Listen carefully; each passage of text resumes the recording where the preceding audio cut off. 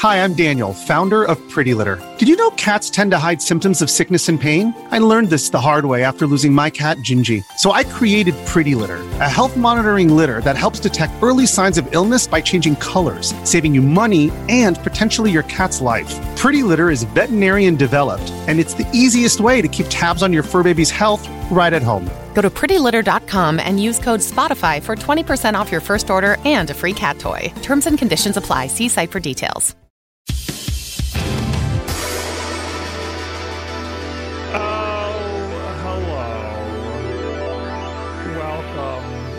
To the Wolfden Podcast. How are you doing, everybody? Hello, everyone out there in internet land.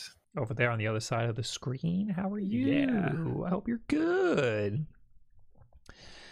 I'm good. Will? All right. Hanging in there. We got 16 months from Dan DiMera, 16 months. Woo! We got K Mitz with 2 months. Finally able to catch you live after years of watching you on YouTube day after day. Hello, how are you? Welcome. You finally got a Twitch. WD Spyro Girl with 9 months. You guys are awesome. Thank you for all the much appreciated hard work you do. Love you guys. Thank you so much. Mr. Fizz with 5 months. Here is my Twitch Prime sub. Remind me again next month. All right, you got it. Alexa, remind me in a month to subscribe to the Wolf Den. Thank you so much. And I hope that went off on all of your Alexas. It went off on mine, and she's mad at me right now. Alexa, stop! Trevel Steinberg, thank you for the 50 bits. Oh, yeah, podcast time. Keep up with the good work. Thank you so much. I appreciate you. Guys, we got to talk about the big old event that happened today. Yeah, we had ourselves an Indie World Direct from Nintendo, the last of the year, and it was a pretty big one, I would say. It was we had an Indie World showcase that was 17 minutes long. Yeah. And there was a lot of good stuff in it. This was probably the best Indie World that I've seen in a long time. It even had a one more thing at the end. I will say the commentary on the Indie World, not the best. Nope, always bad. Well, I would say always bad. This time, it was particularly bad. And you know something? It was usually they have, like, all the Nintendo Directs have the same guy. This was like a duo. And I don't particularly like this duo. They've had duos before. Have they? Yeah. Because it seems like every time I watch a Direct, it's always the same guy. Well, this is for the Directs they have one guy. For the Indie Worlds, right. they I think mostly have two people. But the dude who normally does the Indie World Directs quit like a few months ago. Really? Yeah, so he stopped doing them. There was like a whole goodbye thing. It was a whole deal. I'm gonna miss his dulcet tones. Yeah, so this is the new guy, and I don't like the new guy. Or whoever's writing for the new guy. Anyway, it's not about the writing of the Indie World. We got to talk about the games that they had. Yeah. They had a lot of good games, and we'll go through each one of them and tell you which ones are the important ones to care about. And there were some that I'm very happy that we finally have news about. Yes. Do you want to go in order of what they announced? Yes, I do. Okay. So right off the bat, they announced Spelunky 2. But not only that, they also announced that the original Spelunky, which I didn't know was not on the Switch, is also coming to Switch. So Spelunky 1 and 2 are coming to the Switch in summer of next year. Yeah, I honestly didn't know this either. I didn't know that these games were not already on the Switch. I mean, Spelunky 2, like, that's a newer game that came out this year, so I guess that's not surprising. But like Spelunky 1 is on the Vita. So like you'd assume that would just be on the Switch already. Yeah. And Spelunky 2, they said they have local co-op, which is interesting because I think local multiplayer. I'm sorry. Yeah, I think the multiplayer is co-op. I think Spelunky 1 it's local and Spelunky 2 it's online. It says in the trailer. Yeah, I forgot to take notes.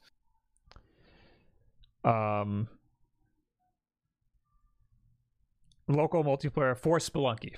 Just the first one, I guess. Okay. Wait, no, local and online for Spelunky 2. Okay. Yeah, that's what I thought. That's weird because what happens when the characters move apart? I guess the screen just gets massive. Yeah. Because it's a big map, you know? Yeah. I wasn't expecting a local multiplayer. All right, well, are you gonna read the thing? Yeah, with Spelunky and Spelunky 2, brave your way through treacherous tunnels and caverns, outfitted with the survival supplies you find along the way, featuring dense worlds teeming with secrets, surprises, and slapstick hilarity. Each time you play promises danger and delight. Watch out for leprechauns, ghosts, flying fish, and galloping turkeys as you explore the unknown. Plunge into Spelunky and Spelunky 2 when both games launch on Nintendo Switch summer 2021. I have never played Spelunky. I think I've played the first one, and then I realized it was a roguelike, and then just realized I don't think I'm going to like this game. I feel like the multiplayer would be really fun. Yeah. Yeah, I haven't touched it. Maybe I will now. That's on the Switch. Also, side note, this has the furthest out release date out of all the games announced in the Indie Direct today.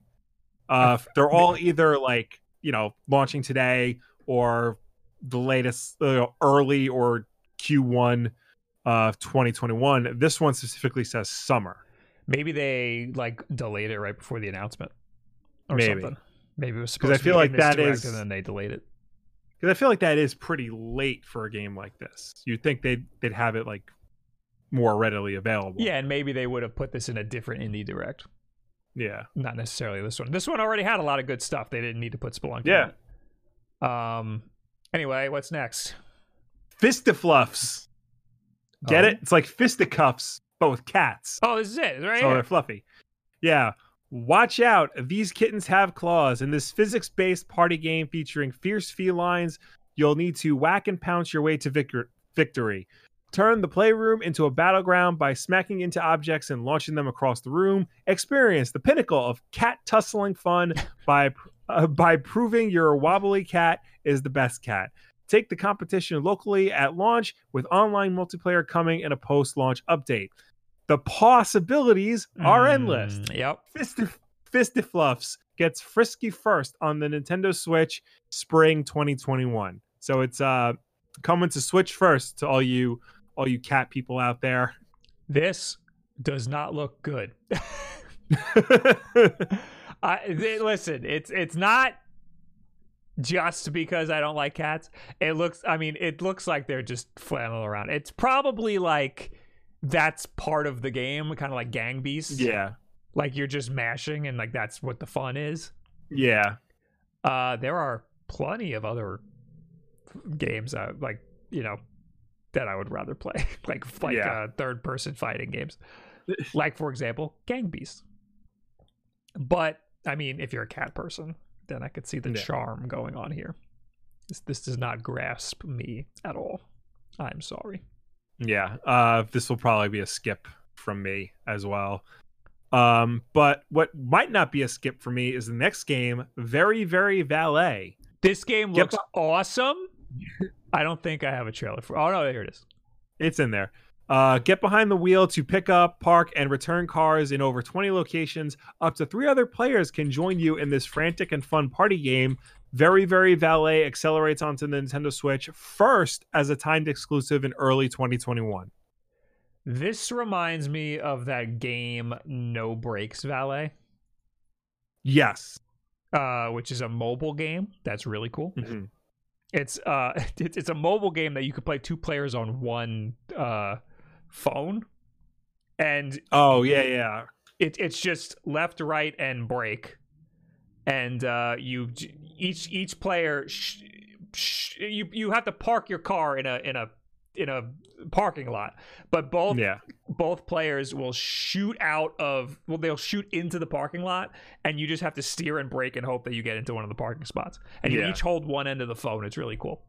It gave me Crazy Taxi vibes, not necessarily because it plays similarly, but the idea of get this car-based job done by any means necessary.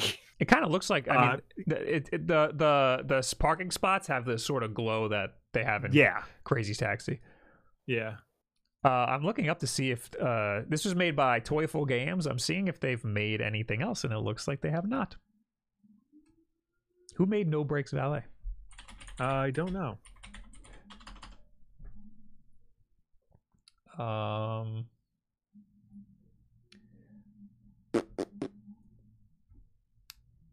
Captain Games? Never heard of them. I think it's free. I think No Brakes Valet is free. So try that out. But I mean, there you go. This looks good too. This looks like a sort of, what's it called? That cooking game. Oh. I know what you're talking about, and they just announced the Swedish chef for that game. Yes. Why am I having an aneurysm? Overcooked. Yes, that was it. See the chat. The chat knows everything. Yeah.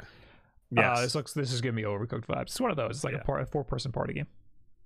No Brakes Valet is $2. $2. I think that's the perfect price for a mobile game. Yeah. All right. What's next? Tunchi? Is that how you pronounce it? I don't know. And it's funny because I was really into this one, and I don't know how to pronounce this this name.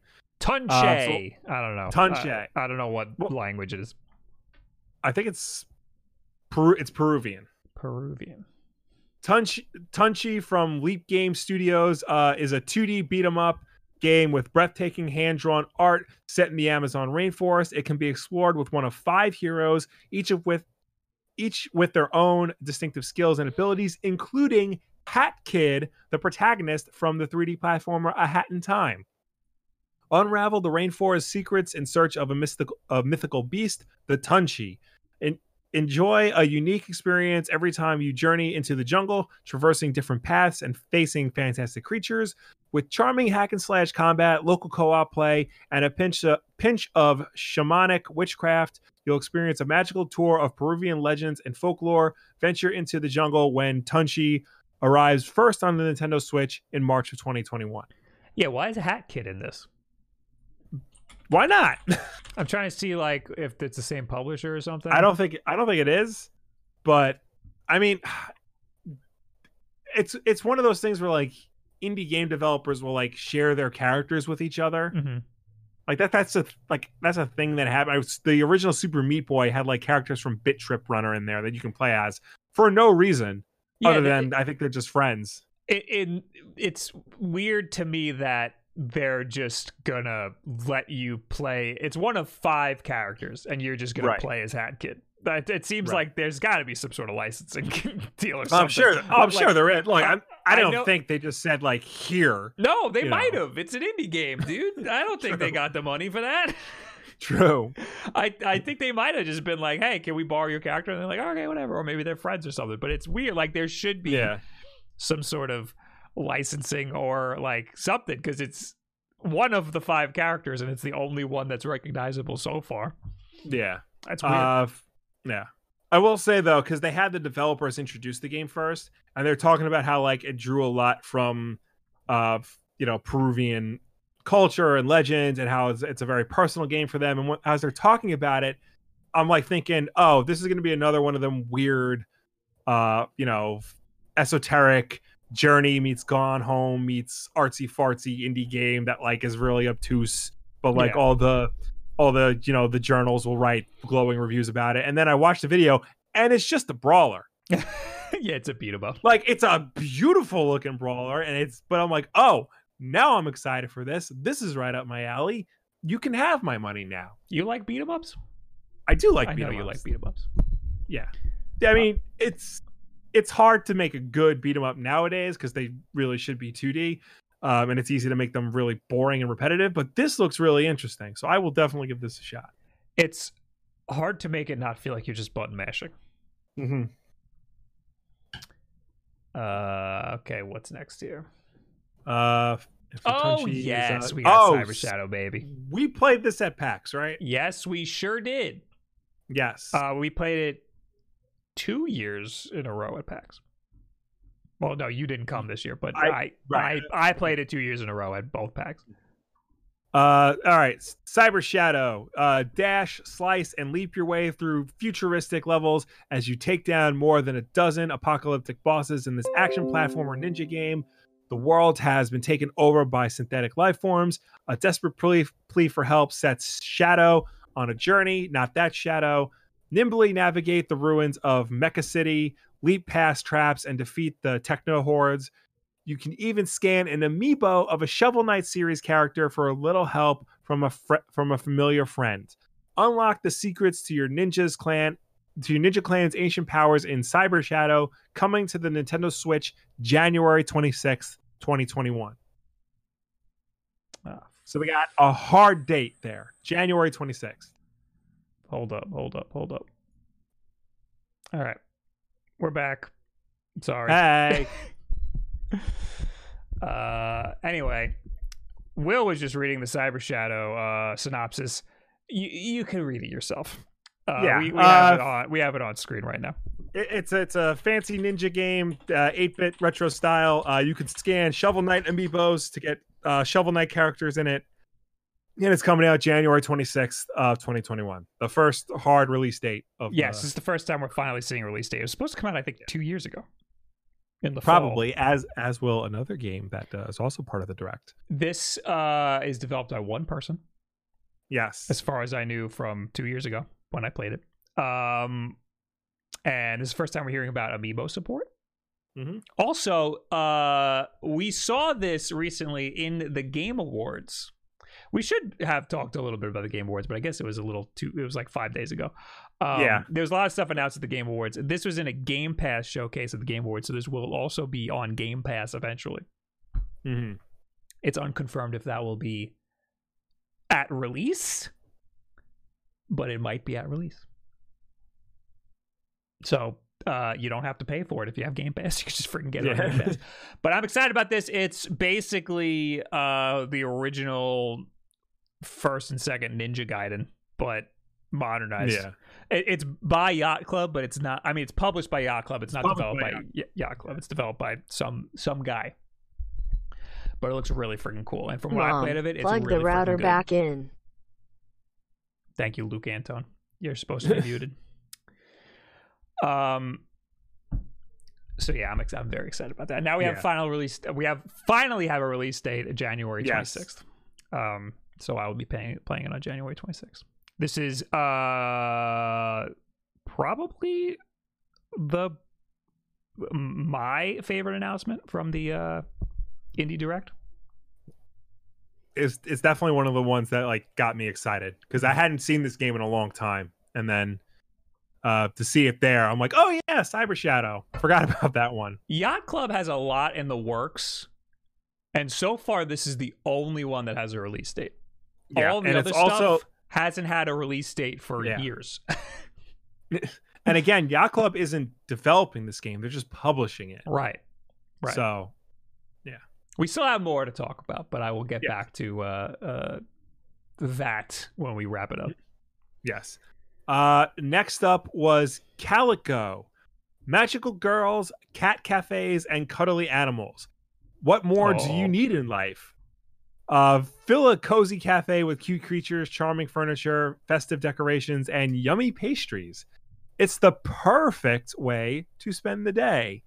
You can begin relaxing in Calico when it launches on Nintendo Switch today. There's a bug in here, and I almost got it. Another cat game, Will. Yeah, that's perfect. So the woman who introduced the game, so the polar bears, one of the people who worked at Peachy Keen Games, the developer of Calico. Uh-huh. Did she remind you of our Aunt Diane? No. Because I'm looking at him like, she reminds me a lot of our Aunt Diane. She did not. I don't understand this game at all. Me neither. First of all, you have a tail. Yeah, only sometimes. Are you playing a cat? Or are you playing some weird creature that likes cats? I don't understand. Well, now she's wearing a hat. Oh, that must be like customization options. Like you can wear different hats and stuff. And there's a point where you're like tiny and you're like making food. You're like miniaturized. Yeah. I don't understand. This seems like a furry game. Well, Oh, You're definitely collecting is. different animals, and you can get polar bears and wolves and stuff. No, it's definitely a furry game, but it's just I have no idea like what the hell is going on in it. No, well, I mean, you know, can you explain what's going on in Mario? Yeah. That's easy. A plumber has to save a princess from a giant turtle monster. It's a weird sound when you say it out loud, but at least That's what I'm sort of saying. That's what. Well, here you have a cat cafe, and you can bring polar bears and stuff there. You can roll a giant fat cat in if you want, and you have a tail sometimes. There you go. Just as weird. All right. Well, it's available today for all you cat people. Oh, yay! Today. Where the hell is it? All right. Alba, a wildlife adventure. The award-winning studio that created Monument Valley is delivering a new open-world experience, Alba, a wildlife adventure. In this game, even the smallest person can make a big difference. Join Alba as she visits her grandparents on a Mediterranean island, ready for a peaceful summer of wildlife exploration. But when she sees her beloved island in danger, she realizes that she needs to do something about it.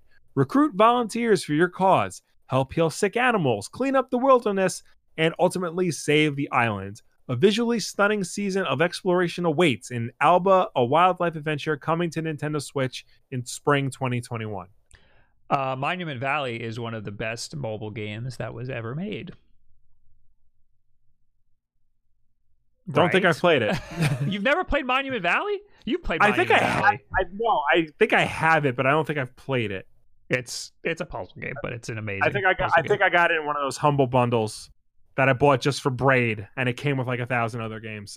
It's one of those games that I think you play and you understand how games could be best developed for touchscreens, or the phone form factor.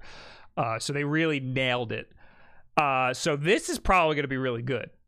I don't know anything about it. I don't know if they've made anything since Monument Valley. I think they made a second Monument Valley. Yeah, there was a second Monument Valley. Us Two Games. Yeah. Oh god, get me out of here. Alba reminded me of Alto. Remember that game? That was another mobile game that's also really good. Yes. It's just a snowboarding, like line rider type game. Yeah. What we do? Assemble Monument Valley 2, Lands End, Monument Valley, Blip Blup, Whale Trail. Okay, so really just Monument Valley. Yeah. And whatever Assemble is. Assemble looks pretty cool. All right. Next is Gnosia. Is that how you pronounce that? Yeah, there's a G and there's a hard G. That's how the narrator was saying it. Yes, Gnosia. In this one-of-a-kind sci-fi adventure game, a spaceship is overtaken by aliens who can take the form of humans. Meet an eclectic cast of characters and help unravel their mysteries in a fascinating narrative spin on the social deduction genre, where you can play against up to 14 NPCs. Overcome your fears when Gnosia launches on Nintendo Switch in early 2021. The developer said something to the effect of when he like introduced the game before the trailer. The game's only about like an hour long. Oh, but the purpose is to like keep replaying it over and over again because the 14 different NPCs lead to like a whole wide variety of different outcomes. Yeah, he said you'll it's not likely you'll have the same game twice. Yeah. This basically just sounds like a single player Among Us, where you're just playing with a bunch of NPCs. Yeah. So it could be cool. I don't know. Yeah. It's story based, so it's basically just, is the story good or not? Yeah. It's also very weeb. So, you know, I'm gonna say not weeb enough. Will you don't think so? I think it just doesn't look anime enough.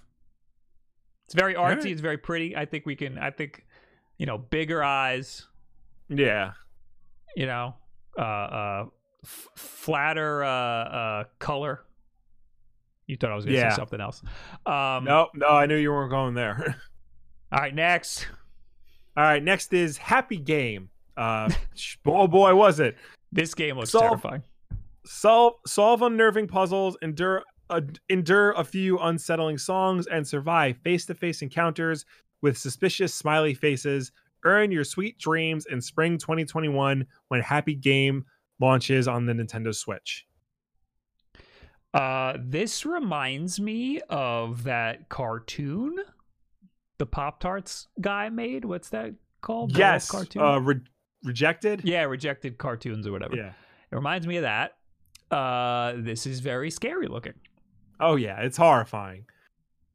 This looks like something that you would bring to the guidance counselor because you're afraid the teenager is going to kill somebody. The soundtrack sounded cool. Oh yeah. Apparently there's like a bunch of puzzles and stuff going on in it. I don't know. This is a hard one to explain. Yeah, this is definitely a hard one to explain. It's one of those things where you got to look at the trailer and be like, do I like this art style? Do I want to be creeped out the whole time? Yeah. Tim Burton like gaming Daryl says yes. I would say that, like Tim Burton's drawings. Yeah. Okay, what else we got? Speaking of games we played 2 years ago at PAX, Super Meat Boy Forever, the highly anticipated sequel to Super Meat Boy, has arrived. In Super Meat Boy Forever, Meat Boy and Bandage Girl's adorable baby girl Nugget has been kidnapped. You'll get put through the grinder as you jump, slide, punch, and kick through several worlds containing thousands of hand-constructed levels that are randomly smashed together to create a unique gameplay experience with each save game.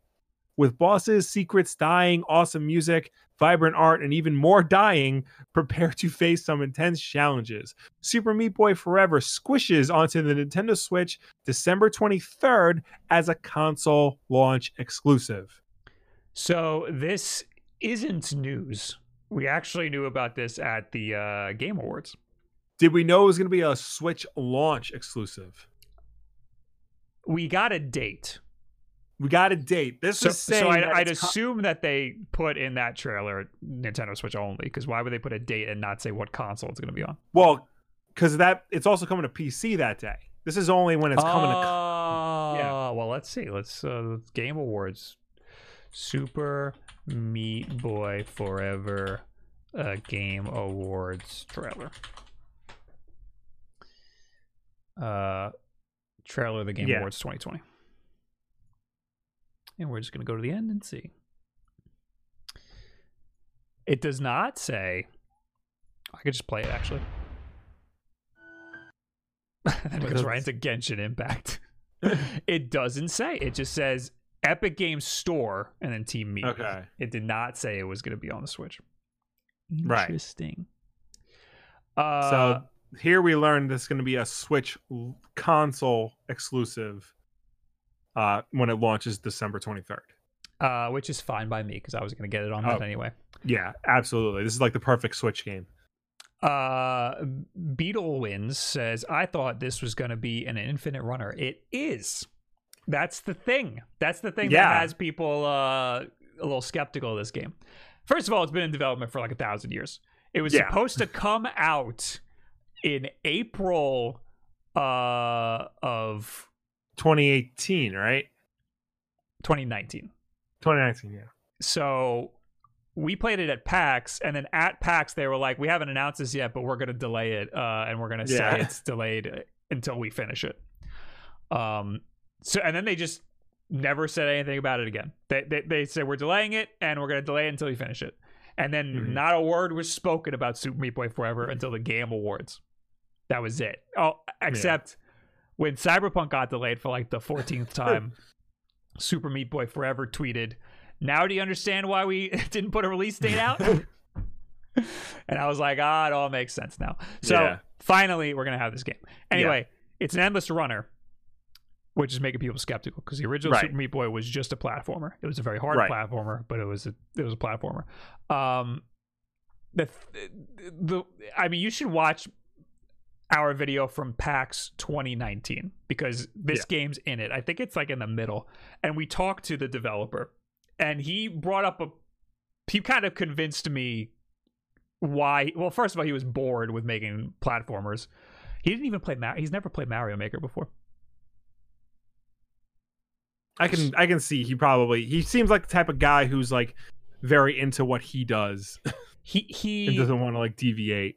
He decided, he was like, I want to do so. I want to make it different. I don't want to make the same game again. So he's like, how can I make it as simple as possible? Basically, when you're playing a platformer like Super Meat Boy or like Mario, when I play Mario, I just hold right and B the whole time, so I'm running the whole time. So those buttons don't have to be there if I'm holding them the whole time, right? Yeah. So you can play this whole game with 2 buttons. It's basically dash and jump, and that's it. The game runs for you, and that's it. So, I mean, I played it, and it was really good for me, so I was sold. Yeah, I played it, and once you get used to it, it runs just fine. Like you can have fun like going through the levels like that. I just kind of think that this would be best on a phone. I'm going back to that again, because if it's only 2 buttons, that's good for a touch screen. Left side of the screen, right side of the screen. I don't know, because when it comes to jumping, like it feels best with like a tactile button press rather than just hitting like the screen. Oh yeah, I think a tactile button press is the best. Yeah. But I mean, I like the Switch because of its convenient form factor and how I could take it wherever I want, even though I mostly play it on my desk anyway. I just like having the option to take it anywhere.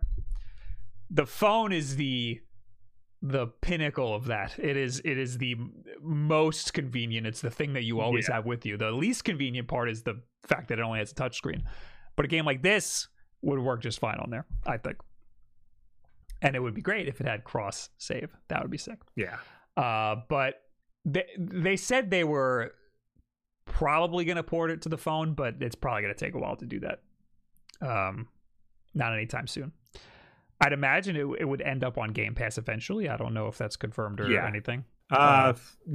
Nothing's confirmed, but that definitely seems like a Game Pass game. Yeah. So this is another one I'm super excited about. This was a big deal announcement at the Game Awards. Now, really, the only new information is that it's going to be on the Switch as a console exclusive at the very beginning, as a timed console exclusive. So this is one of the 3 big deals in this whole Indie World announcement. Yes. All right, what else? After that is Grindstone from Capybara Games. Cappy's hit puzzle battler Grindstone smashes its way onto the Nintendo Switch. Clobber creeps to rack up huge combos and earn precious grindstones. Cash in your grindstones to craft new gear and overcome devious enemies, obstacles, and boss encounters as you conquer Grindstone Mountain. With more than 200 brutal levels to tackle, get ready to rise, grind, and repeat when Grindstone gets its console launch on the Nintendo Switch as a timed exclusive later today. A lot of later today is happening. Yeah. Which means right now, probably. Yeah. Because this happened earlier today. Yeah, I haven't checked the Switch store yet, but I'm pretty sure any game that was supposed to come out today is up today. This isn't particularly it's just not my type of game. It looks cool, but it's not my thing. Yeah. After that, we got just the montage of quick games. None of the games in the montage really stuck out to me. No. When the Past was around, it's out today. Cosmocrats comes March 2021. Times console exclusive. Hoa is April 2021. Hazel Sky is March 2021. Trash Sailors, which sounds like my new favorite insult, is spring 2021. And Finding Paradise, also spring 2021. And then they had the big one more thing, which was the biggest deal probably of the whole thing. Even though my favorite was still Cyber Shadow, but the biggest deal to probably a wider audience. Very big deal. Among Us, probably the actual game of the year, is coming to the Switch later today, featuring cross-platform play. That's great. Yeah. I'll probably have to stream this. Yeah, I'll probably have to actually play it now. Yeah, you need to play it because it's on the fucking phone too. I know, but cross-platform play. You know me. I don't like people. I don't play multiplayer games. So, my wife caught some of her students playing it though in class. I believe that. And she's asking me about like what's Among Us. So I'm telling her all about it, and now it's on the Switch, so she can play against her students. You should show her the Wolf Den clip of Among Us. I think I will. Or I want to tear my freaking hair out. This game gives me a freaking aneurysm. Discover which of your friends is a secret imposter in Among Us, the survival social deduction game that has taken over outer space by storm. Working together to complete tasks on a spaceship before the imposter sabotages or takes out the other players. Think a crewmate is acting strange? Call for emergency meetings and discuss who the suspected imposter is, but make sure you're confident before you vote to eject someone into the cold reaches of space. So, did you see that during the Game Awards, it was announced that you can get a Jeff Keighley mask? I did not see the Jeff Keighley mask. I saw the plane, the new level that you're on a plane. That's from Harry Stickmin, which apparently this guy also made. It's a different game. It's one of those Newgrounds Flash game type things. Yeah. So obviously the widely popular Among Us, very cool. Yes. They said that they were going to be working on console versions, which was scary because I didn't know how this would translate to console because there's a lot of mouse going on, and I mean it's also on the phone, so you can touch it and stuff. But yeah, I didn't know how it would translate to regular controls. And it looks like, like sabotage is mapped to a button and kill is mapped to a button. But then you go to the tasks and it's a cursor. So it looks like you might have to use the thumbsticks to like select stuff. I don't know how I feel about that. I feel like on the Switch, it wouldn't be that big of a deal, especially if you're in portable mode, because then you can just use the touchscreen. Yeah, but I gotta stream it. True. So I'd have to use a controller, and I don't want to do that. I mean, I'd have to just play it on freaking PC if I really wanted to get to it. Would you be able to play this with... No, Switch doesn't have mouse and keyboard support, does it? It has keyboard support. It does not have mouse support. And I doubt this game would have keyboard support on the Switch. Yeah. This game is only $5. It's $5 everywhere. So it was able to maintain that $5 even with the Switch tax. Yeah. So that's good. They didn't add anything just because it's on the Switch. Yeah. So this is great. This is good, and more people will be able to play Among Us now. Even though it was on the phone, anybody could have played it before. Only play this game it's on... if you really, really, really love or really, really, really hate your friends. If you're somewhere in the middle, don't even bother with this game. I'm surprised you haven't played it. I'm surprised your friends didn't decide this was like a quarantine game. I don't know. My friends are like, we're all over the place when it comes to like games and stuff. Because in the beginning was Animal Crossing, and now it's like one's playing Spider-Man, one's playing something else. I'm into Cyberpunk, and I just clear through like my backlog real fast. My PS4 backlog anyway. So yeah. And some of them were playing League, which later for that. But so as I said, my favorite announcements were Cyberpunk. I finally got a date for it. I've been waiting for that for a while. Yeah, Cyber Shadow. Oops. Cyberpunk is out. Cyberpunk, not the game I've been waiting for a while. Yeah. Cyber Shadow, the game I've been waiting for a while. Fun fact, Cyber Shadow, probably not going to have any bugs in it. Cyber Shadow, we got Super Meat Boy Forever finally, which we heard about at the Game Awards, but now we know it's a timed exclusive. And Among Us.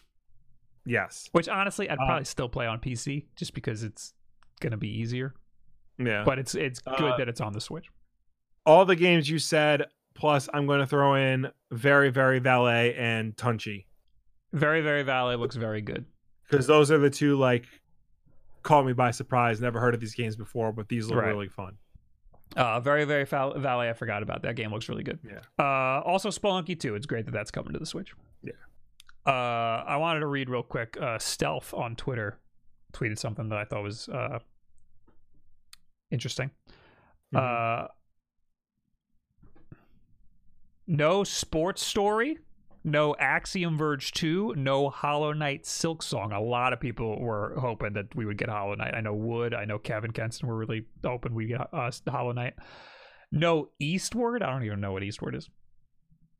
No Baldo, no Shovel Knight Dig, and no Azure Striker Gunvolt 3, which is another game I've been waiting for.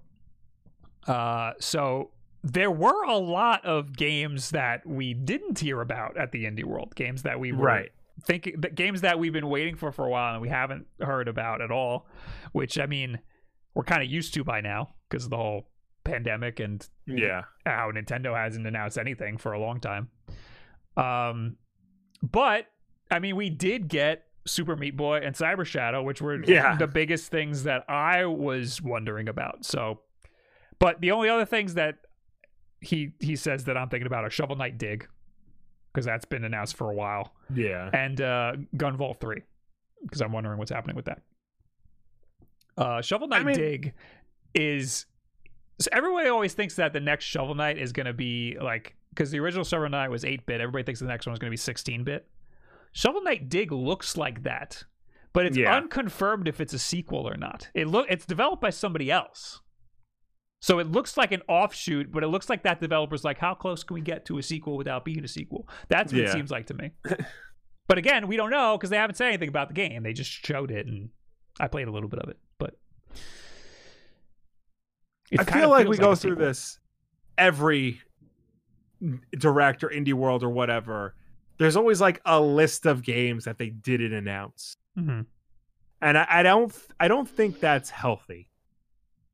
I don't think it's healthy to sit there and get mad at like what they didn't say. Right. You could still like be excited and anticipate all that stuff, but rather than dwell on the fact that they didn't specifically mention the game you were looking for, why not just be excited for the stuff that they did announce? Because they did announce a lot of cool stuff. I am excited that they announced the stuff that I cared about. This was probably the best Indie World that I've seen in a really long time. So I have no complaints. But I'm just pointing out that there are still a lot of indie games that are up in the air that we don't know about. Well, also, too, remember, indie games take a long time to develop because it's usually just a very small group of people trying to do very ambitious things. Then again, I shouldn't say much because AAA development takes, 8 years, and the game still comes out buggy and as hell. AJ says, how dare you be reasonable? But also, our stream crashed again. Hey, there we go. All right. It's all right. So Twitch gives you like a minute and a half to reconnect before it ends the VOD. Okay. And I just missed it. But we're live. We're live right now. Okay. So all I did was create a new VOD. All right. Looks like I'm doing. Do I have to stitch it together? Or? I'll stitch it together because. Okay. I'll stitch it together and just create a wave for you. Okay. Anyway. So what's happening when we disconnect is I have to change what server we're streaming from on Twitch because for whatever reason the New York server, it just disconnects every once in a while for us. I don't know why. I have no solution for that. It just disconnects sometimes. So I changed the server. We tried Virginia and then that disconnected. We're trying Quebec now. There you go. If you have any potential solutions, they need to have a backup server. I think YouTube has a way to have a backup server. Even though this happened on YouTube for us all the time too. You would think that, Twitch being powered by AWS, the number one web service provider in the universe, and being owned by the company that powers AWS, they would be able to, prevent things like this from happening more often. And that server is the biggest farm for that AWS is in Virginia. I'm pretty sure. Yeah. But I think this is a problem that I don't know any other streamers that have this problem. Only I have this problem. So it makes me think it's my internet. However, I'm talking to you the whole time. I'm streaming to you also. You can see everything that's happening that the stream can see. How come you can get it, but Twitch can't? That doesn't make any sense. I don't know. I put mine on auto server. I haven't had any connection issues. I started on auto server. Then I moved to Virginia because I assumed auto server went to New York. It should automatically switch to a different server, is what it should do. Yeah. Anyway, let's read. That's it for the indie world. We're done talking about it. Yeah. Let's read some notifications. Yes. Where did they go? Okay, Travel Steinberg, 50 bits. Oh yeah, podcast time. Keep with the Good Work Wolf Boys. Thank you. We got Dark Crimson with 4 months. Thank you. We got Trevel Steinberg with 50 bits. Butts. We got Oh Look It's Eddie with 3 months. Yo. Mystical 97 with 2 months. We got Luke Antone with 23 months. Mom, plug the router back in. Mom, get off the phone. I'm trying to play Roblox. Age Monarch with 14 months. Hey, Will and Bob. Just got here from the Foo Fighters stream. Hope the Nintendo Indie Showcase has you in the festive mood. What did they do? What did the Foo Fighters do? Did they play more music off the new album that doesn't sound good? You didn't like their SNL performance. No, like they played songs off the new album and they were bad. I've stuck with the Foo Fighters through a lot. I haven't listened to any of their new stuff. I like the last album. Sonic Highways was good. People were like, "Oh, it's just a documentary," but yeah, it was a good documentary, and they had good songs for it. I like when they do these live streams of them playing in a studio. Those are cool. Yeah, is that what they were doing? Because I'll watch that. I'll watch that later. Mark Hoppus was streaming Fall Guys earlier today on Twitch. Really? I was watching a little bit of that. I only know that one time he streamed The Last of Us, and when he picked up the guitar, he played "Damn It." Oh no! Kirby Air Ride 2. He forgot the lyrics halfway through, but he picked it up again. M. Kraus with 2 months. Kirby Air Ride 2. Why? Why are we saying that? I don't understand. I mean, maybe he's hoping it comes. Also, Thomas Middleditch has been streaming on Twitch like a lot. And he streamed last night with Ben Schwartz and Amir from Jake and Amir. And they were just playing VR golf. It keeps coming up in my suggestion feed on YouTube. Is like Ben Schwartz keeps interrupting Tom Middleditch while he's trying to play like Fortnite or something. I watched a little bit of that and it wasn't very good. But his stream was pretty good. Right. The three of them together was very funny. Also, I haven't seen their Netflix special. You have to see the Netflix special. I've seen parts of it, but I haven't seen the whole thing. It's so funny. It was so freaking funny. I've heard nothing but great things about it. Yeah. Age Monarch says the Foo Fighters' new album is iffy. They played a lot of older stuff and Run Run Rudolph. It's on Amazon Music. It was an Amazon Music stream on Twitch. Oh, okay. Okay. All right. More news. Yes. We got finally 5 more titles are coming to SNES and NES Nintendo Switch Online collections on December 18th. So Friday. Yeah. You got 4 SNES games and 1 NES game. Are you ready? Ooh, I'm ready. So for the Super Nintendo, we got Donkey Kong Country 3, Dixie Kong's Double Trouble. Ooh. This is a controversial one in the Donkey Kong Country trilogy. Why? Because you either hate it or you like it. Okay. Like there's no like, it's not the best Donkey Kong Country game, apparently. Is it like Back to the Future 3? I guess, yeah. Okay. I don't know. Like people always like they either like it or they wish it never existed. Okay. There's like nobody thinks this game is great. Why? Do you just play as Dixie Kong? You play as Dixie Kong and somebody else. Somebody else. We don't know who it is. Yeah. I don't know, dude. I've never played the Donkey Kong. I never played past Donkey Kong Country 1. Anyway, aside from that, there's the Ignition Factor, which is a firefighter simulator. Kitty Kong. That's okay. Dixie Kong and Kitty Kong. I've never seen Kitty. Oh, I've seen Kitty Kong. I've seen the cartoon before. All right, sorry. It's all right. The Ignition Factor, Super Valis 4, and Tough Enough. Tough Enough, the cover art for that looks like All Might from My Hero. I gotta Google that. Tough Enough. And SNES? Oh, yeah, it is SNES. SNES. Oh, yeah, no, it does look like... It looks like freaking All Might. Is that a Jim Lee drawing? I mean, it's that era for sure. Yeah. I don't know if it's him. I mean, it's not one of his best if it is. No, the Japanese cover is substantially different. What's the Japanese cover? Is it the Dead Super Dance? No. Yeah, Dead Dance. Oh, it is. Oh, wow. That's way cooler. Yeah. Do that one.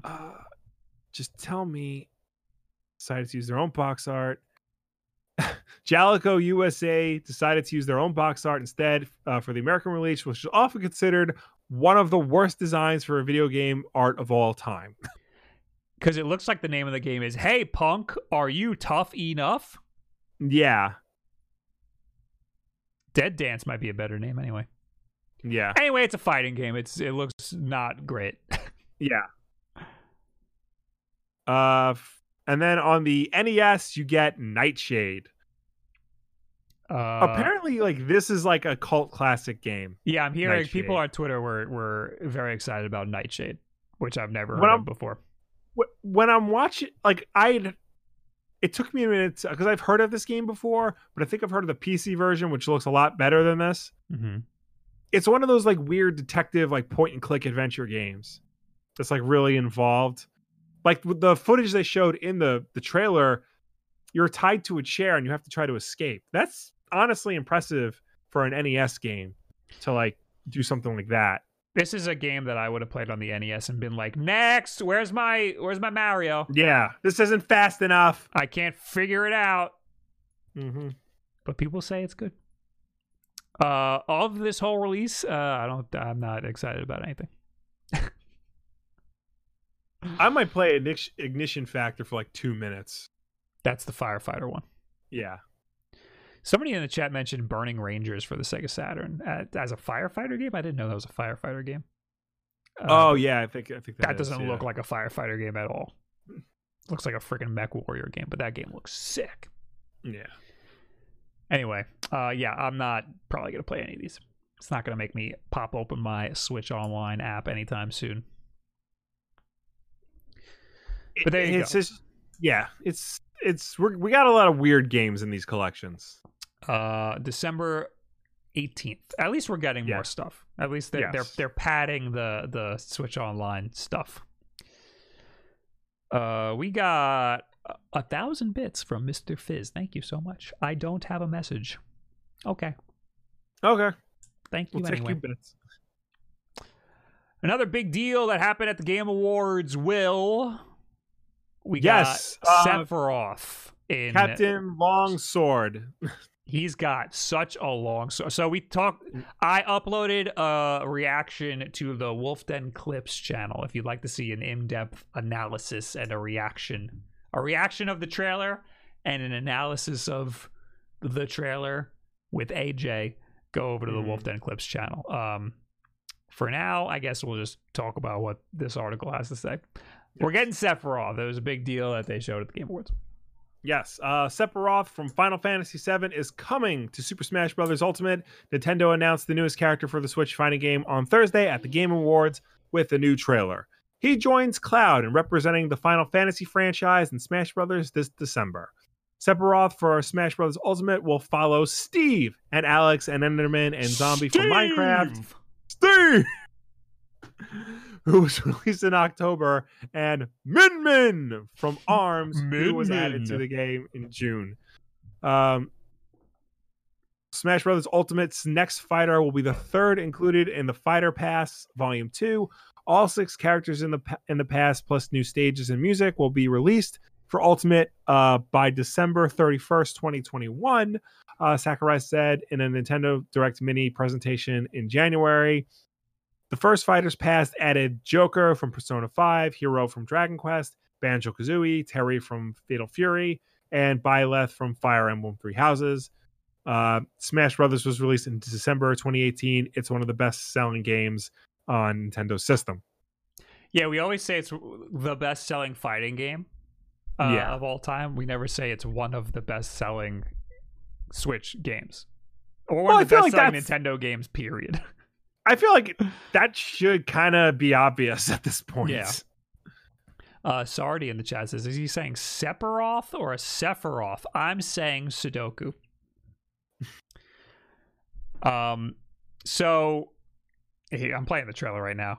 The first glaring thing you see is that his sword is massive. And I mean, yes, that's his thing. But people are mad that we're getting another sword fighter.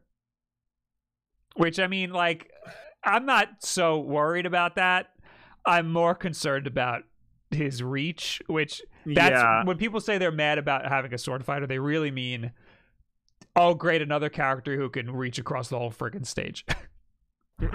And he has a crazy reach. It looks like the sword gets bigger when he slashes. It's crazy. It might. I mean, he was able to stab Mario through the heart from across the stage. Well, that was another thing. It's like, he's like hanging from this little overall. And Did then you see what? Somebody retweeted that image, but it's Sonic grinding on the sword. I didn't see that one. I'll see if I can. All of them. I loved all those memes, all the Sephiroth memes. But somebody broke it down how right here in the trailer, it looks like he stabbed Mario, and then you find out he's just caught on his overall. And then Cloud comes in and clashes with Sephiroth. And then 2 shots go by, 3 shots go by, and then Mario gets flung off of the sword. So while Cloud is sword fighting with Sephiroth, Mario is still on the sword.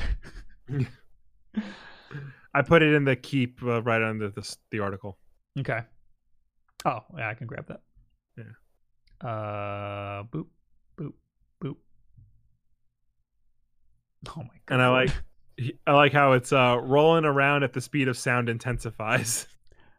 My top banner is Mario stabbing Sephiroth. So maybe I have to change it to that now.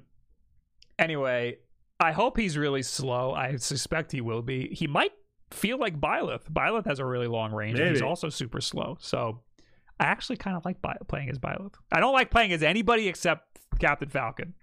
Right. And a little bit of Byleth. So maybe I might actually like playing as this guy. I'm surprised that Sephiroth is the next character to be included, not because it's a Final Fantasy character, but it's another Final Fantasy VII character, a game that, need I remind the class from history, was the game that soured Nintendo's relationship with Square for an entire console generation.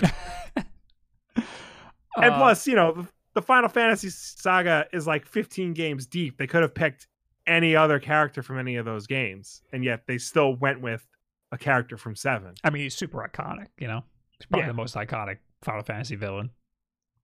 True. Nobody expected this.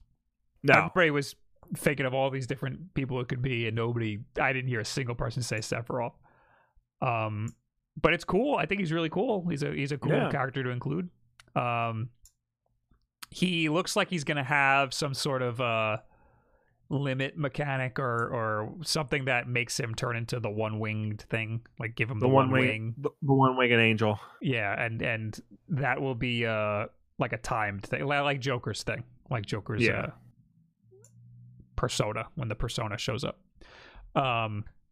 So something that'll make him more bullshit than having a really long sword. I every time I say it's like Limit, people give me shit because it's not like Limit. It's like the persona thing. It's different because the Limit doesn't go away. The Limit goes away. Whatever. Nerds, all of you. Nerds. That's another thing. When we put up the clip of us reacting to it, everybody was mad that AJ called it weeb shit, and I was like, well, yeah, because I said it's gonna be weeb shit because the last one was Western shit with Minecraft Steve, so they got to do a weeb one now, and they did. I don't think people realize that. So here's something that I just learned. I don't need to defend myself calling things weeb shit. I quickly just looked up Sephiroth's wiki page for Sephiroth. Sephiroth. Like an F. Sephiroth. He's been voiced by many different actors in the United States, including Lance Bass of NSYNC. Whoa. Remember that? When? The first Kingdom Hearts. That I knew. That I actually knew. What do you think of that? Off the top of my head. Friggin' Jackson. Yeah. Idiot. And apparently he's also been voiced by George Newbern and Tyler Hoechlin, which I can never pronounce this guy's last name. Who are those people? George Newbern played Superman in Justice League, the cartoon. Oh. And Tyler Hoechlin played Superman on the Supergirl TV show and is currently getting his own Superman show. Why? So Sephiroth has been voiced by two Superman actors. One of the greatest villains in Eastern culture was voiced by two of the best actors of the greatest hero of Western culture. That's freaking weird. That interests shit like that interests me. That is weird. If it's one of them voicing him in Smash Brothers, then I might actually get this stupid fighter pass. He also has a bunch of outfits. Two of them are shirtless. Of course. So more weeb shit. I think I might actually like playing as him. But probably the most surprising is it's coming out this month. Yes. So we're already halfway through the month. So it's gonna any minute now we're gonna see Sephiroth in Smash. Well, don't they usually announce like the character and then he comes out like really soon? Because didn't Steve come out like immediately? I don't know about that. I think it usually takes like a month for them to. I mean, in the beginning when they were announcing them, they would take like a whole month for them to actually release them. Yeah. All right. We got more news. Yes. AJ says Steve was the week after the reveal. There you go. More news. This is news to me, Will. And all right, I'll sit back. This is going to be a big deal. All right? Mark my words. All right. Ross O'Donovan, Rubber Ninja. Ross from Game Grumps fame, from Newgrounds fame. Okay. He finished his Mario Maker 2 World. It's called Super Rubber Ross. He makes really hard Mario Maker levels. They're not Kaizo level hard though. They're like reasonably hard. Okay. Which is so why he's like actually playing the game like you're supposed to. Yes, you don't need to break the game in order to beat his levels. You have to beat it the right way. It's just really hard to do it. Like you don't need to learn special techniques in order to beat his levels. With Kaizo levels, you need to learn shell jumps and all this wacky stuff. But with his levels, you just need to have a basic understanding of Mario and a lot of time and a lot of patience. His levels are really hard. He makes these basically for Game Grumps to make them mad while they're playing it. Tomorrow, December 16th, that is when he's releasing his world, unleashing it on all of us. He tweeted 8 months work, 8 worlds, 40 levels. So he like legit made a Mario Maker, like a Mario world. Made a game, yeah. Game. He made a full game, basically. Yeah. Built to annoy the shit out of your favorite creators. Coming to Super Mario Maker 2 on December 16th. Tag those who you wish to give despair. I will be playing this. So stop tagging me. He tweeted more stuff. He tweeted a lot of stats and like weird stuff. This is gonna bring a lot of people back to Mario Maker 2. This is basically a random dude just made DLC for a Nintendo game, and people are gonna buy the game for this, and people are gonna come back to Mario Maker after, being inactive for a while just to play this game. So that should be a big deal to everybody. I don't recommend these levels for everybody. I recommend you give it a shot, maybe, if you have Mario Maker. It's going to be very hard. I can't find his tweets that he tweeted. I imagine this is not going to be for the faint of heart. Like, you have to basically be able to play Mario blind in order to get through some of these. It's just time. You need to have a basic understanding of Mario, and you have to have a lot of patience. Yeah. He had stats up. I can't find them now for some reason. Oh, look at that. We crashed again. Yay! I made it within the time. We're here. I'm just taking a snack break. We did it. All right. I don't know what's up with Twitch tonight. It did it again! Come on! No, stay up. That's what she said. Oh, that's for the podcast listeners. Wait. God damn it. Come back, baby. Hey, we're back. All right. All right. And we did it. We didn't lose the VOD again. All right. Sweet. Beetle Wen says, not gonna lie, Wolf Bros are comedy geniuses. He's right. You got us. All those crashes were really just comedy installations. We were testing your patience because we think it's funny.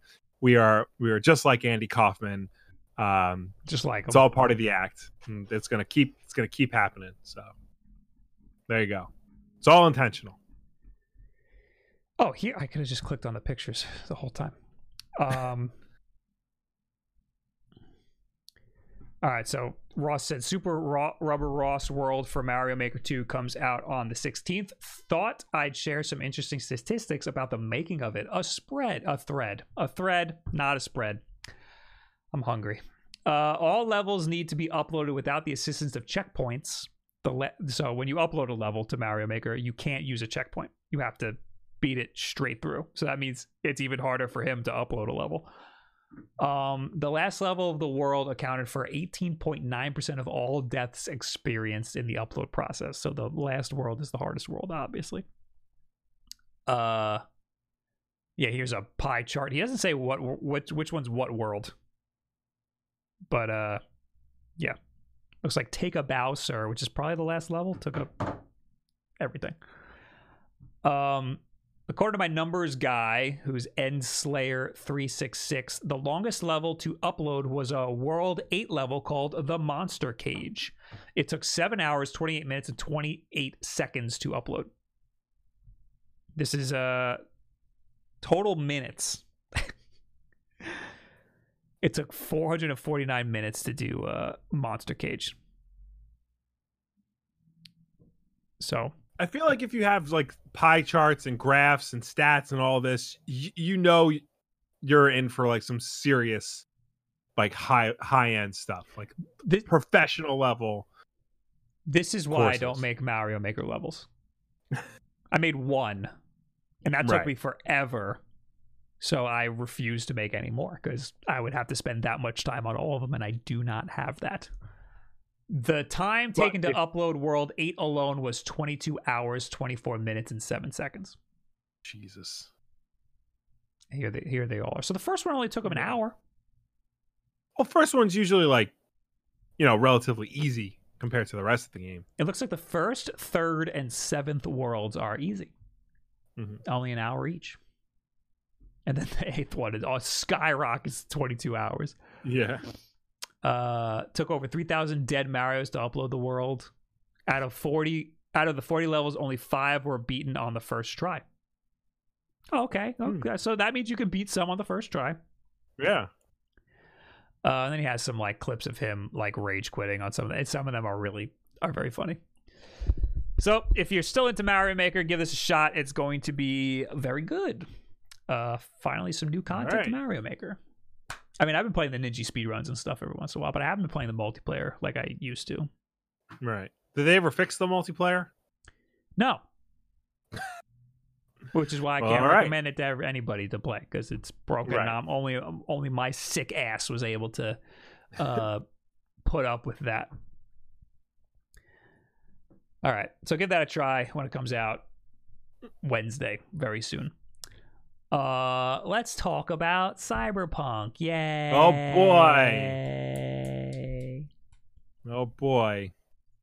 Game came out. I played 3 hours of it, but in total game time, it was only 2 hours because I guess I spent a long time making my character and staring at his balls. Yeah. I feel like I didn't do enough to say whether or not I was enjoying my time. I've been thinking about it a lot. I've been wanting to get back into it, but I just haven't. I got up to the start of Act 2, which did you get up to Act 2 yet? Nope.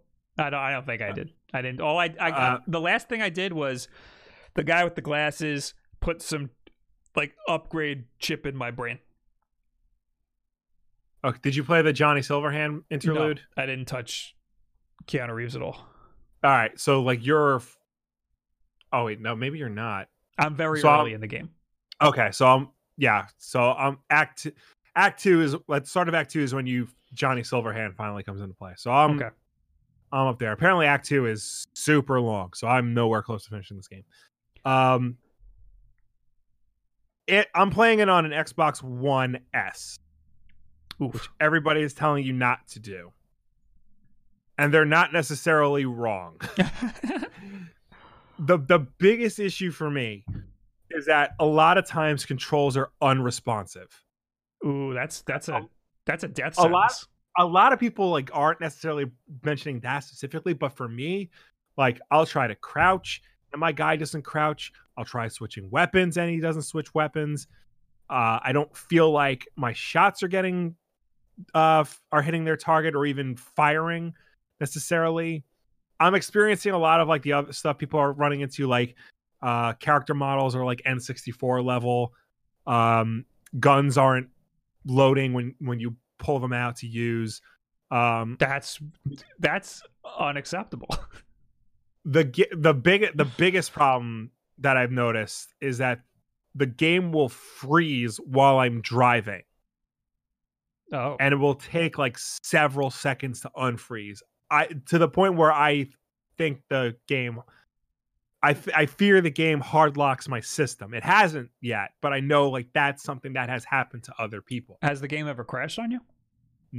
No. The closest it's ever come to crash was when I was running it through a HDMI switcher, but that's my fault because I forgot the Xbox One doesn't play nice with HDMI switchers. I didn't know that either.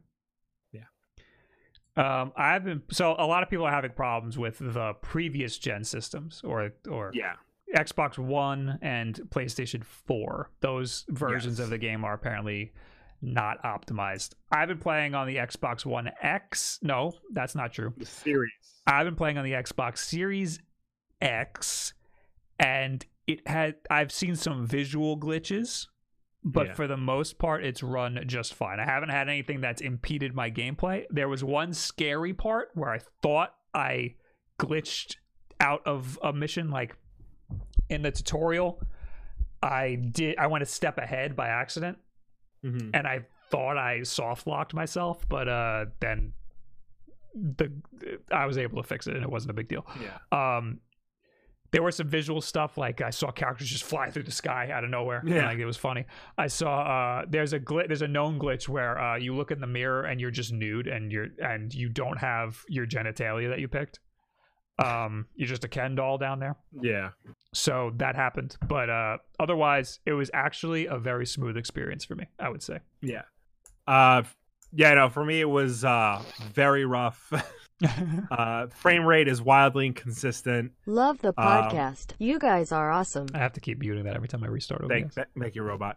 Frame rate is wildly inconsistent. I'm enjoying parts of it despite all these issues, but I do understand why people are saying wait for the patches and for the game to finally be optimized for Xbox One and PlayStation 4, because it's rough. It's not easy to get through. And this is on top of like all the other RPG shit that I normally don't like in these games. That I'm willing to put aside and actually work through it, just because I think the world and the concept and the genre of Cyberpunk is very interesting. I put all this aside for Deus Ex, Mankind Divided, basically the same game. Yeah. A Cyberpunk stealth RPG with action elements. While I was playing it, people said, you've obviously never played Deus Ex before. Yeah. This is interesting because the game was developed for last gen.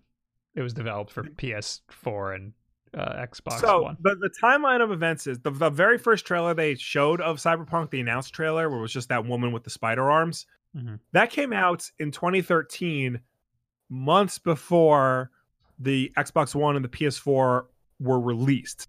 And I think in some cases before they were even announced. So, and then we finally got the Keanu Reeves trailer like 2 years ago, and that debuted on the Xbox stage at E3. And that was the first time we had seen it since the Spider-Girl trailer. I keep calling it the Spider-Girl trailer because she looks like a spider in that trailer. But at no point in the development or in the news and whatnot did they indicate that it was going to be available for anything other than Xbox One, PS4, or PC. But that's the thing. It's not. You're playing the PS4 and Xbox One versions just on the Series X or the PlayStation 5. Right. You're not playing a next gen version of the game. I don't even think it's optimized for the Xbox Series X. It doesn't have the optimized icon there. It's not optimized for any system, period. But my point is, I think you're just playing the 4K version of it. I think that's really it. My point is, because people were saying that, like, oh, you're playing on the wrong system. Obviously, this is a next gen game. Obviously, this is a PC game. Oh, fuck you, dude. Like, at no point did they ever say that. This was always advertised as a PS4 game, an Xbox One game, and a PC game. I'll take that a step. I'll take that a step further. It is just not a Series X or PlayStation 5 game. It is an Xbox One and a PS4 game. You cannot buy it for the Series X or PlayStation 5. You are just playing the PS4 or Xbox One versions on your PS5 or Series X. You would expect those versions to at least function at a better level than they are currently functioning at.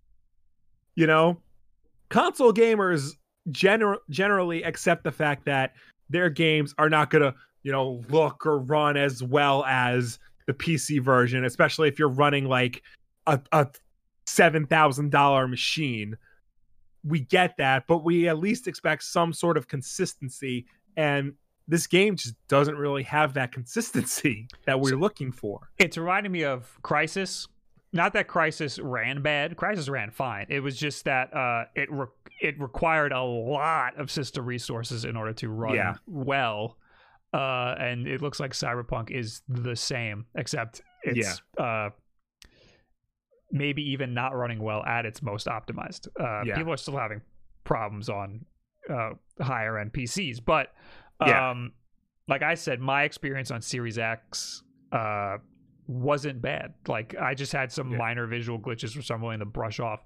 You on previous gen, sounds like it's unplayable at times. I don't want to necessarily say unplayable, but I guess if it's locking up while I'm driving, that's unplayable. but it's and if the very input is delayed, that's a major problem. that is a major problem. So the reason we're talking about this even is because Cyberpunk released a statement. I'm not reading the whole statement. It's another scary yellow statement with Ricky Berwick in the corner licking the screen. Elon Musk tweeted about it. This doesn't surprise me. He's a lunatic. Basically, CD Projekt Red said people are having problems on previous gen consoles. They're sorry about it. And they're going to have a patch in January and a patch in February. So they're going to give their developers a break because of the holidays. And there will be refunds. You can get a refund if you want, according to them. They said, please give us a chance. We will have patches, but if you really, really, really want, we'll give you a refund. So, I mean, I played fine. You're gonna keep playing it, so I'd assume you don't. I'm gonna keep playing.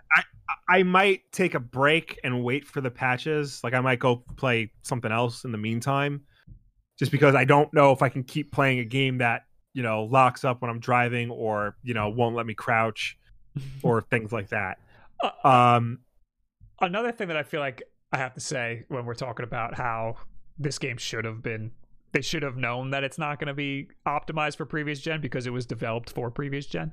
We're leaving out that during the reviewers weren't able to take screenshots using their own capture cards. Reviewers were only allowed to review the PC version, and they weren't allowed to, like you said, capture that footage until after street date. Mm-hmm. So it's basically, CD Projekt Red knew that the previous gen version of the game was very rough. Yeah, they never showed anything but the PC version. They only ever showed the PC version in any of the previews and stuff. So it seems like they were hiding something. Yeah.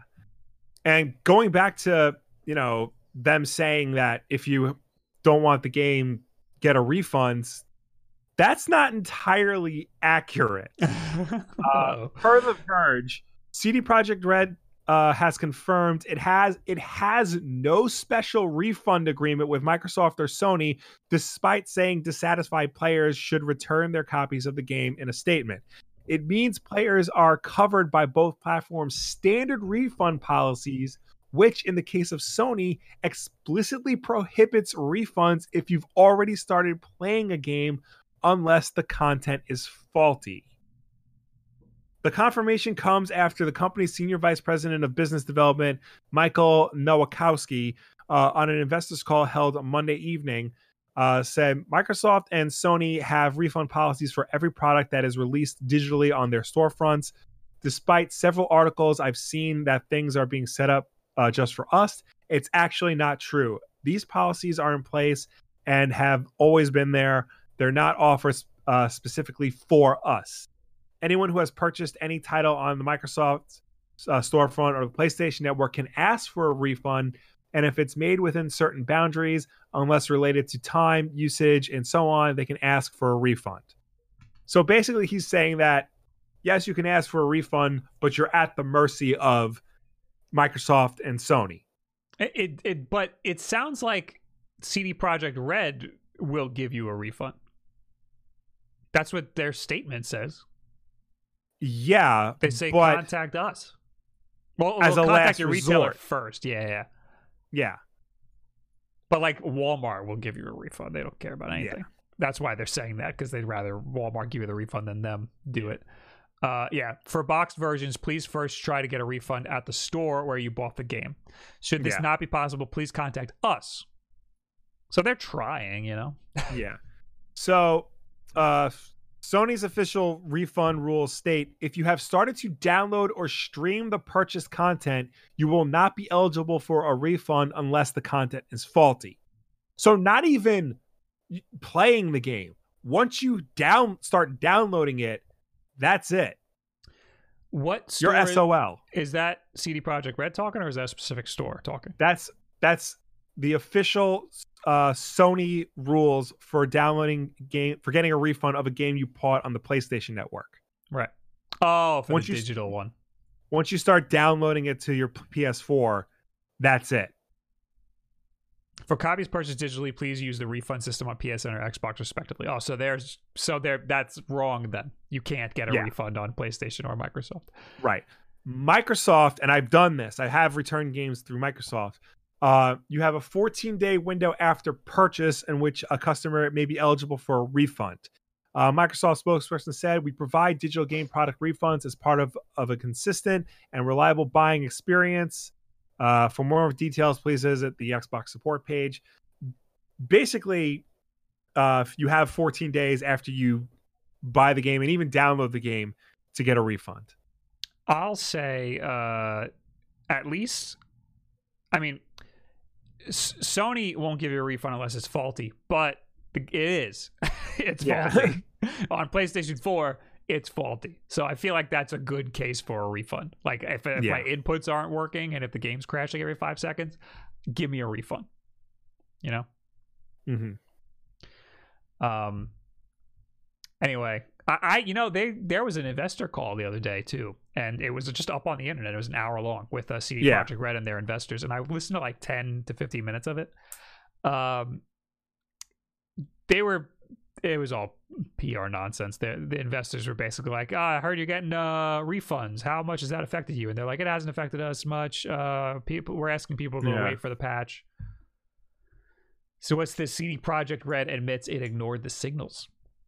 Amid widespread reports of major technical gameplay problems on PS4 and Xbox One, CD Projekt Red is acknowledging that it took the wrong approach in development leading up to its release. You think? Per CD Projekt Red CEO Adam, Polish last name, after 3 delays, we as the management board were too focused on releasing the game. As he said during a recent conference call addressing the issues. That's probably the same call you were talking about.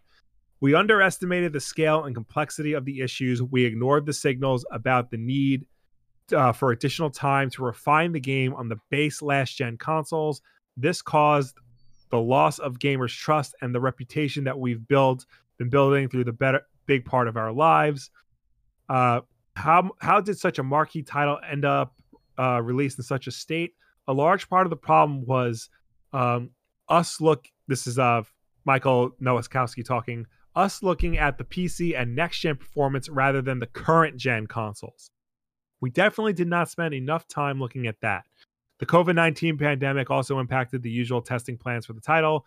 External testers working for external companies were not able to test the game from home. They have test centers. They have test centers, and if they're not there, they're not able to work. Though the console version was not shown widely before the game's release, CDPR co-founder and board joint CEO Marcin Iwinski said that was simply because we were updating the game on last-gen consoles until the very last minute, and we thought we'd make it in time. Unfortunately, this resulted in giving it to reviewers just 1 day before the release, which was definitely too late, and the media didn't get the chance to review it properly. That was not intended. We were just fixing the game until the very last moment. Yeah, it's because it wasn't ready. Yeah. We know that.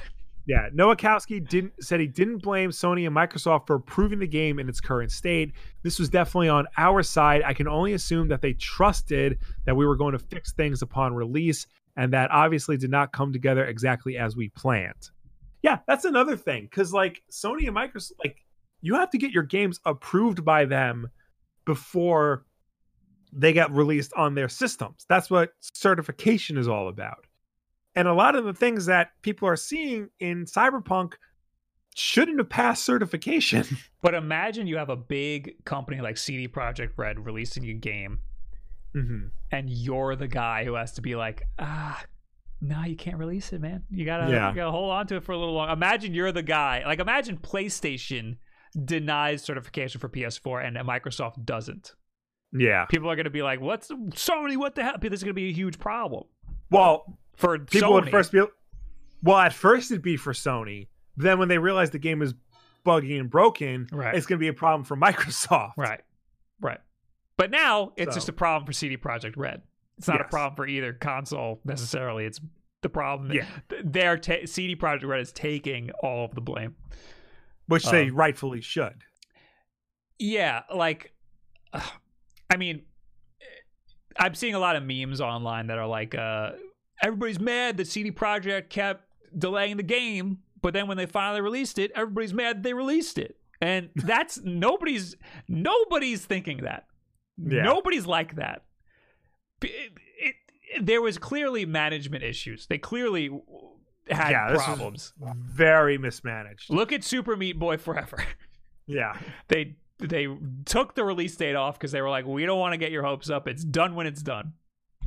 But this shouldn't have even gotten to that point. One of the questions that was asked during the investor call was, would you have been able to get this out without all of the bugs if you had more developers? And they said, no, we can't just throw a bunch of developers at it. The problem was they should have done that 2 years ago, you know? Yeah. They should have done things to fix this way in advance. And they didn't. And now we have this. Yeah. Again, I'll say my experience wasn't that bad. But if you have a PS4 or an Xbox One, especially an early version of those consoles, you're probably going to have a really, really hard time with this game. I to give them the benefit of the doubt, I have no doubt that they're going to like do everything they can to fix this, because CD Projekt Red, like, they worked on The Witcher 3, their last game, for years, refining, even post release, refining it and optimizing it to make it the best possible game that it is now. So I know that they'll do the same thing with Cyberpunk. I don't think Cyberpunk, at least on Xbox One and PS4, is beyond being fixable. I just feel like, if you were thinking about getting the game, definitely wait, unless you're going to play it on PC or a next gen system, or apparently it's great on Stadia. That's what Sardi just brought that up in the chat. Yeah, I heard it runs great on Stadia, and I'm not surprised. I mean, Stadia should be the best gaming PC you can get, just streamed to your crappy computer. So yeah, I'm not surprised by that at all. But play it on that. Also, if you buy it on Stadia, you get the controller for free and Stadia Pro or whatever for free. So and a Chromecast Ultra. So they're just giving you everything if you just buy it on Stadia. So if you don't have a console and you really want to play Cyberpunk, that's not a bad way to play it. You can play it right on Chrome on wherever you want. There you go. But yeah, I mean, COVID was a problem for everybody. It made delays for everybody, but this was supposed to come out before COVID, or like in the very beginning of COVID. So I'm sure that didn't help. I'm sure it made things worse, but there were already problems with the development of this. And everybody loves CD Projekt Red because of The Witcher 3 and stuff. And they used to be a small little company, and now they're huge. Yeah. Yeah, now, I mean, we'll see what happens with their next game. We'll see if people look at them differently or are skeptical. Oh, they'll definitely look at them differently. I mean, I forgot where I saw it, but there was like a list of developers that used to be like, loved by the fans, could do no wrong, and all it takes is one game. Like, you look at Bethesda, Skyrim, Fallout, all the id games, like, they can do no wrong. Fallout 76. Fuck Bethesda. Bethesda is the worst. But everybody knew that Bethesda games were buggy. Nobody said CD Projekt Red games were buggy. Well, buggy, but not broken. Mm-hmm. There's a difference. Yes. Because, like Red Dead Redemption 1 was buggy, but it wasn't broken. It was completely playable. There were just bugs that would pop up here and there. And that was the same thing with pretty much games like Skyrim and Fallout and things like that. But Fallout 76 was broken and, just not a very fun experience overall. And that turned people really quickly. Yes. We got, what do we got? We got Pika Pika for 3 months. Love the podcast. You guys are awesome. Thank you, Pika Pika. We got Frosty Nacho with 26 months. Yo, it's Bob and Will, Pog Champ. Hello. Will, do you know what Pog means? You know what Poggers means? Oh, not that spelling. Poggers? No. Yeah, no, I don't know that. But you know what Pog Champ means? Yeah, it's whoever is like the champion of the game Pogs. No. You know what Pog means? PAWG? POG. Pog. My accent. You know my accent. No, I don't know. It's a Twitch thing. It's that emote, Pog Champ. It's just the guy go with his mouth open, go, oh, like, oh shit. I only go on Twitch when we do this. Look, Saladite gave a little Pog Champ. So that's like, Poggers, dude. Like, that's Poggers. Thank you. That's anyway. Pog, PAWG, is fat ass white girl. That I know. Yes. So it's like that, but not at all. I am hip to a point. Will is the Pog Champ. That's fat ass white girl. Yeah. Tan Man Slim, thank you for the Twitch Prime subscription. We will blast through these last 3 stories. Yeah.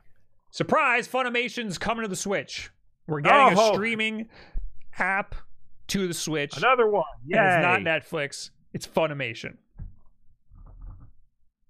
which is strange. Cool. We're not getting Crunchyroll, which was just bought by Sony. That's more news for you. But Crunchyroll was bought by Sony. Isn't Funimation also owned by Sony? I think so. Because that was the big thing. Because like Sony already owns an anime streaming service, and now they own the other one. I think that you're right. Yeah.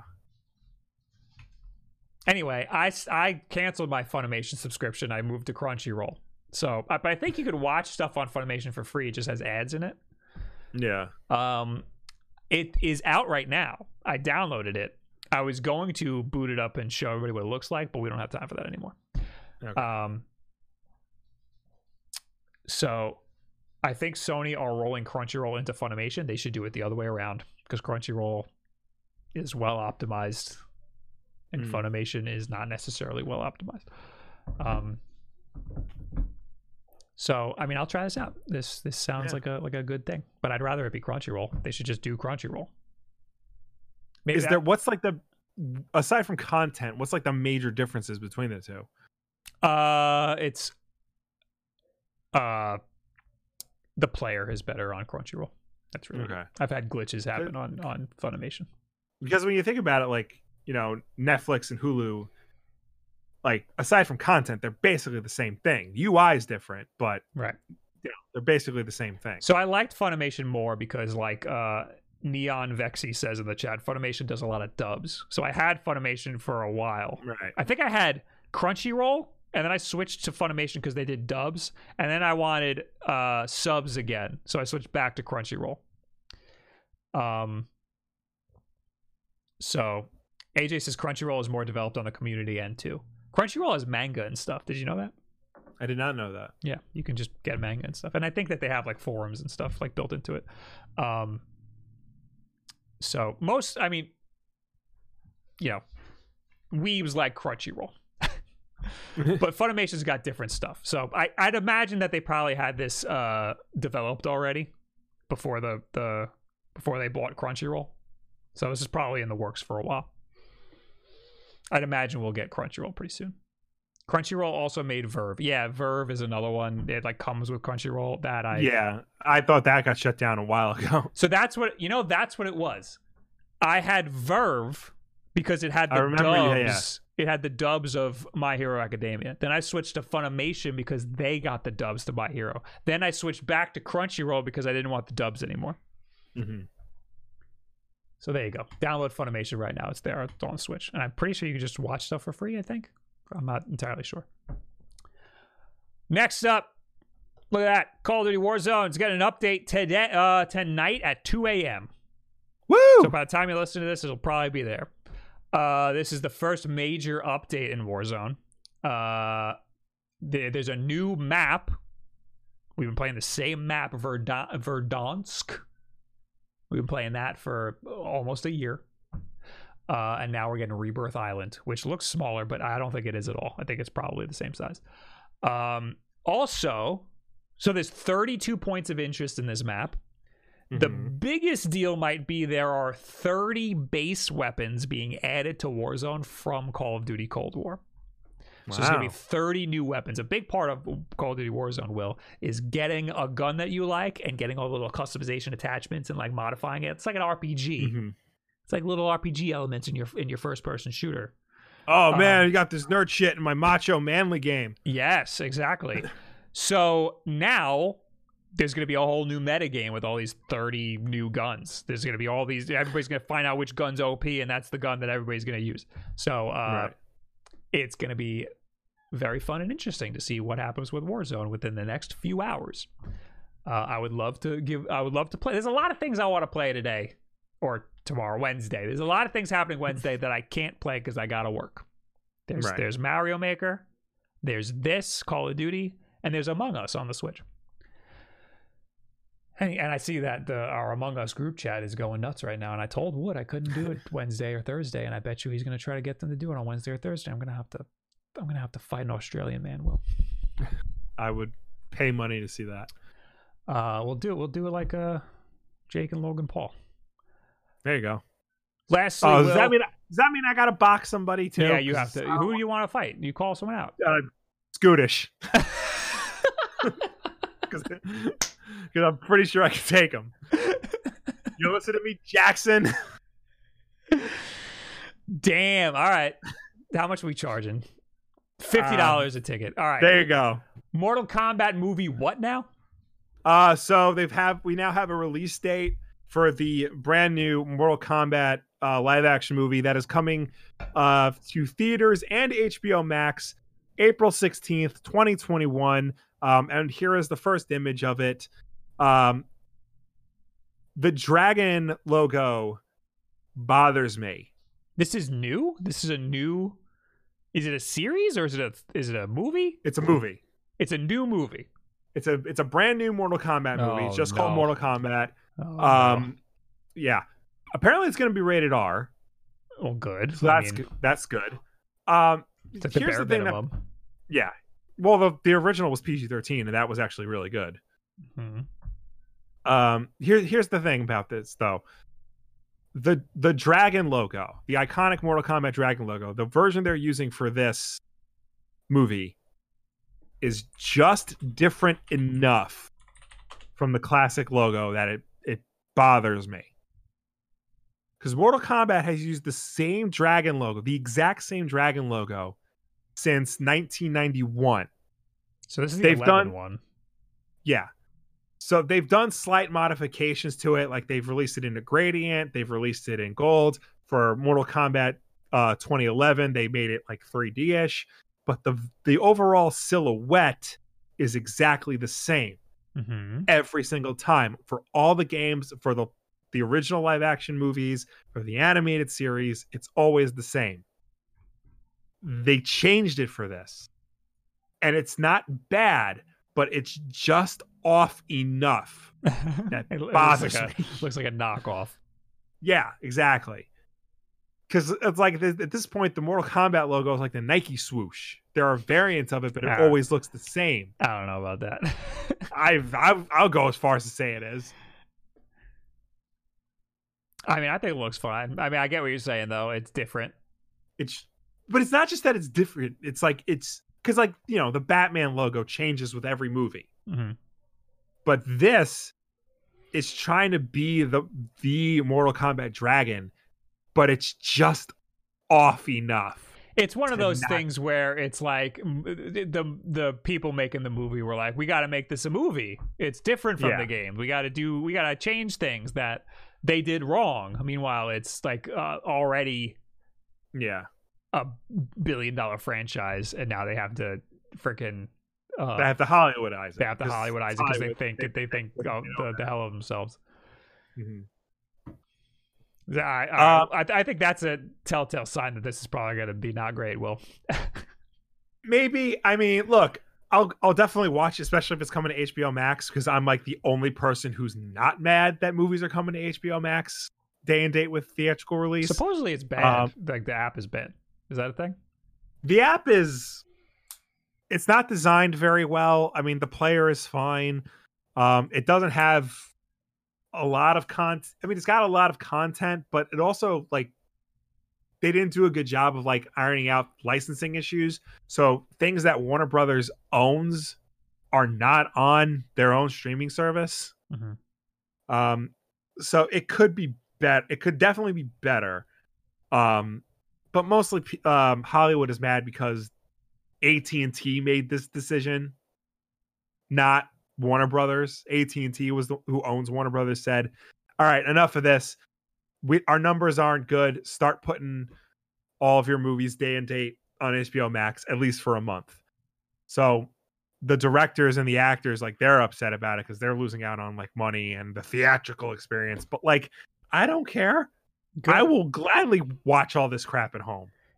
We need people outside of the movie industry to make those types of decisions. Yeah. I mean, AT&T is still an evil company, and I hope one day that they get burned to the ground, cyberpunk style. But at the same time, you know, I'm not against this. All right, so Mortal Kombat doesn't. I mean, I don't think it's going to be great. I'll wait for a trailer, but low expectations. Yeah, always have low expectations with video game movies. Oh wow! Would you look at the time, Will? Oh geez. Oh, it's Tweet of the week. Tweet of the week. Tweet of the week. It's time for the tweet of the week, Will. All right, what do you got for me? It's from Mario. Oh, it's Mario. He's got Sephiroth's sword coming at him. He's got Ridley friggin' poking his hat. He's got the villager with the net on his face, and he's got Minecraft Steve eating a piece of meat and looking at him. That's because he always gets the short end of the stick in all of the Smash Brothers trailers. He's always getting beat up and stuff. And here he is. All around me are familiar faces. All right. Fun time. Yes. Now, we'll talk to you people. That's right, folks. If you left a comment over on our YouTube channel, Wolf Den Podcast, this is the part of the show we will answer that question that you gave us. And of course, ladies and gentlemen watching us at home, please start leaving your questions and comments because we will get to them when we are done with everybody else. We got, from last week's Wolf Den Live, we got Shilvio D. Linton, who says Digimon Survive was supposed to release this year. The anime rebooted this year too. The Digimon Adventure 2020. It's such a good franchise. Digimon Cyber Sleuth 2015 is several steps ahead of current gen 2019 Pokemon and has SMT Shin Megami Tensei and Persona vibes. I don't believe you. Yeah, I believe that it's good. I believe that it's good. But Pokemon's good too, I'm hearing. Yeah. It all sounds like some weeb shit, Will. Yeah. Melon says, well, they're not going to include the video gamey stuff in the Metal Gear Solid movie. It'll just be the plot, points, and action. Colonel isn't going to tell Snake to press the action button or mailing to save the game. It'll adapt the movie stuff, the story stuff. Do people really think a video game movie should have video gamey stuff like Psycho Mantis save file reading? No. Nobody thinks that it's going to be literally that. Yeah, that's not the point. The point is, like, the experience of Metal Gear Solid is tied to the fact that it is a video game. That's what we're talking about here. So if you try to replicate that experience in a movie, or try to, make a Metal Gear Solid movie and have it feel like a movie, it's going to be a very sharp disconnect from what it was made to be. If they do something similar, it would just be fourth wall breaking stuff. Yeah. And they do it like once as like a nod. That's really it.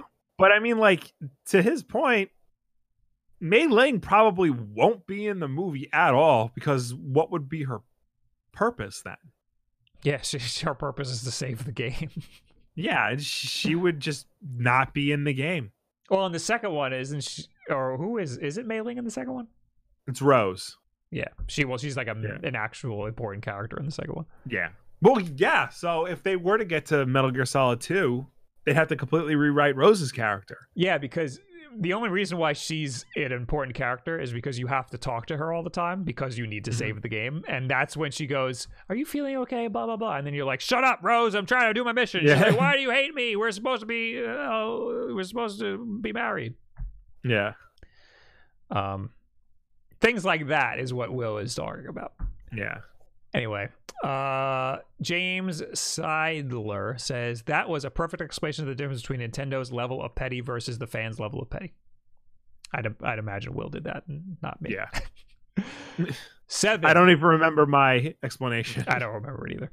7. I'm from South Africa too. Have been listening to the podcast and previously Wolf Den Live for about 2 years now, and I honestly don't care that it's 3 a.m. for me when you go live because I'm usually up studying until then anyway.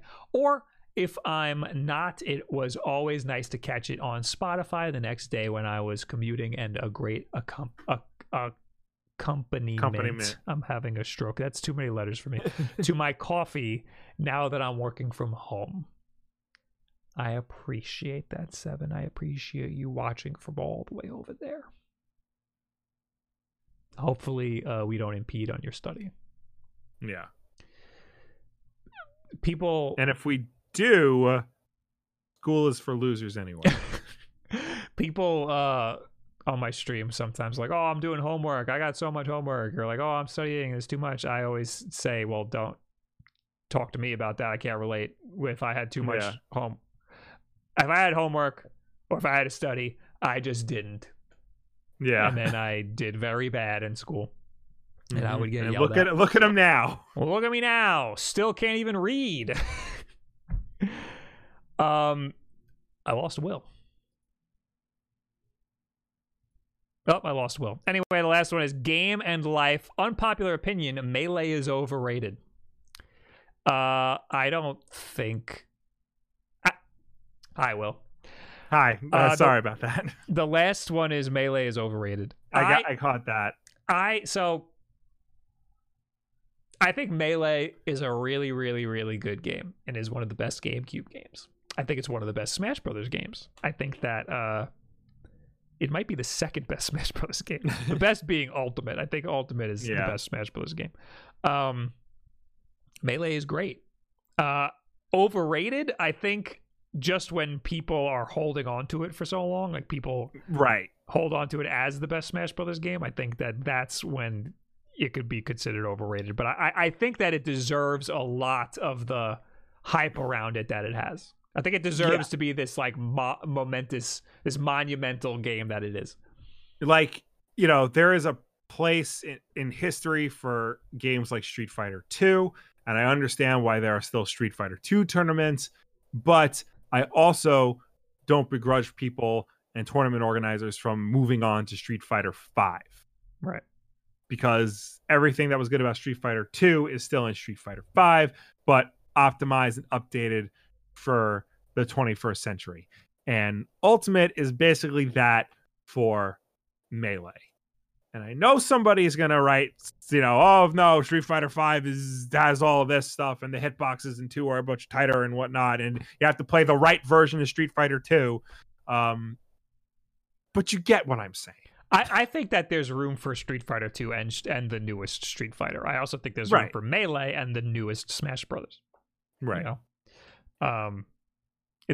It's just... It gets weird when people say, like, Melee is the only good Smash Brothers. I'm only playing Melee. It's like, all right, you're overreacting. Yeah. They can both be good. Anyway, now we're in the chat. How you doing, everybody? Hey, hey everybody. Make it good. Make it good. I gotta pee. And I have a whole video to do after this. Is it possible you and Greg might try the COD update tonight, says Spyro Girl? No, it is not possible. I cannot play it tonight. I mean, it comes out at 2 a.m. And I'd imagine there's going to be downloads, it's going to be 100 gigabytes, and everybody's going to be doing it, so it's going to be really hard to get. So probably, most likely, no. And I don't even think I'll have time to do it tomorrow, unfortunately. So I don't know. This all of a sudden, within 24 hours, became the busiest week of my life. Out of nowhere. It's like, boom, here's all this shit put in your lap. What do you have to do? Call of Duty? Mario Maker, Among Us. I was going to make a video on playing PS5 and Xbox games on my Switch with the Android Switch. Right. But I found out when I started this video, I accidentally deleted Android off of the Switch. Oh. So in order to make that video, I need to reinstall Android, which is going to be a whole process. So I have to do that potentially next week. So this week's video is on this thing. You'll find out on Thursday what it is. It's all the whole instructions is in Japanese. I had to friggin' figure out how to use it on my own. It's been a project. Oh, that'll be fun. Also, the Ninja was over the weekend. The new Mario Ninja. It's hard. Well, it's hard to be a content creator these days, you know? Oh, believe me, I know. Amandowski, hey Bob, what do you think would the world be if Digimon became popular instead of Pokemon? There'd be a lot more poop. Yeah. Digimon poop. It would be a very strange place. But who knows? Maybe it would be a better world. Maybe the Mets would have finally won a World Series in my lifetime instead of just getting to the end and just shitting the bed like they always do. I think Digimon might be a little more like a touch more violent or like grittier than Pokemon. Oh, definitely. So maybe the world might be a little bit grittier. Also, a lot more ska, because I know the movie had ska music in it. It's good to know, Will. I did not know that. Yeah. Ska would be the dominant music genre. I'm sorry. Oh, AJ says, what are we going to do if Sephiroth drops there? Oh, that's another thing. Thursday, me, Dan, AJ, and MDB are going to be playing Minecraft again. Oh, boy. So in this week of all of this stuff dropping, where I should probably be playing that stuff, I already committed to playing Minecraft.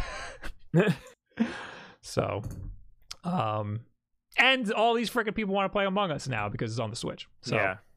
It all of a sudden, I just have to say no to some people, you know? Yeah, Sephiroth drops, then the whole week's fucked. Anyway, Foul2996 says 27-month hype Among Us Switch stream when? Put the bell on, all right? I'm stressed out. Is Will reading King in Black Thoughts, says Sardi? I am not. That is, I think, Marvel's current Venom event.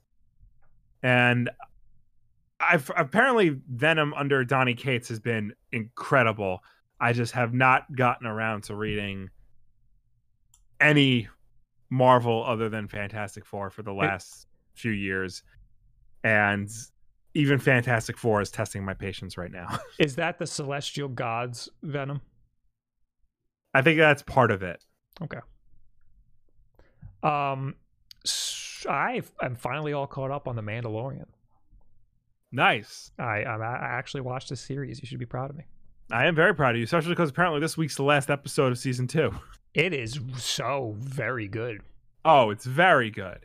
It's very, very good. It's amazing for a show that's essentially very expensive fan fiction. Yeah. It's amazing how like good they are at it. There's so much opportunity for them to pull from Expanded Universe, and they did a little bit. That's what I mean by like fan fiction, because they'll like take things that they specifically liked growing up and then they'll incorporate it into the show. Things like the Stormtrooper Transporter, which was a Hasbro made a Kenner toy back in the 70s, never in any of the movies. They put it in the show. I did not realize that. Yeah. Jon Favreau has said this is basically like if we got handed a bunch of shitty Star Wars action figures and a Boba Fett by accident, what do we do?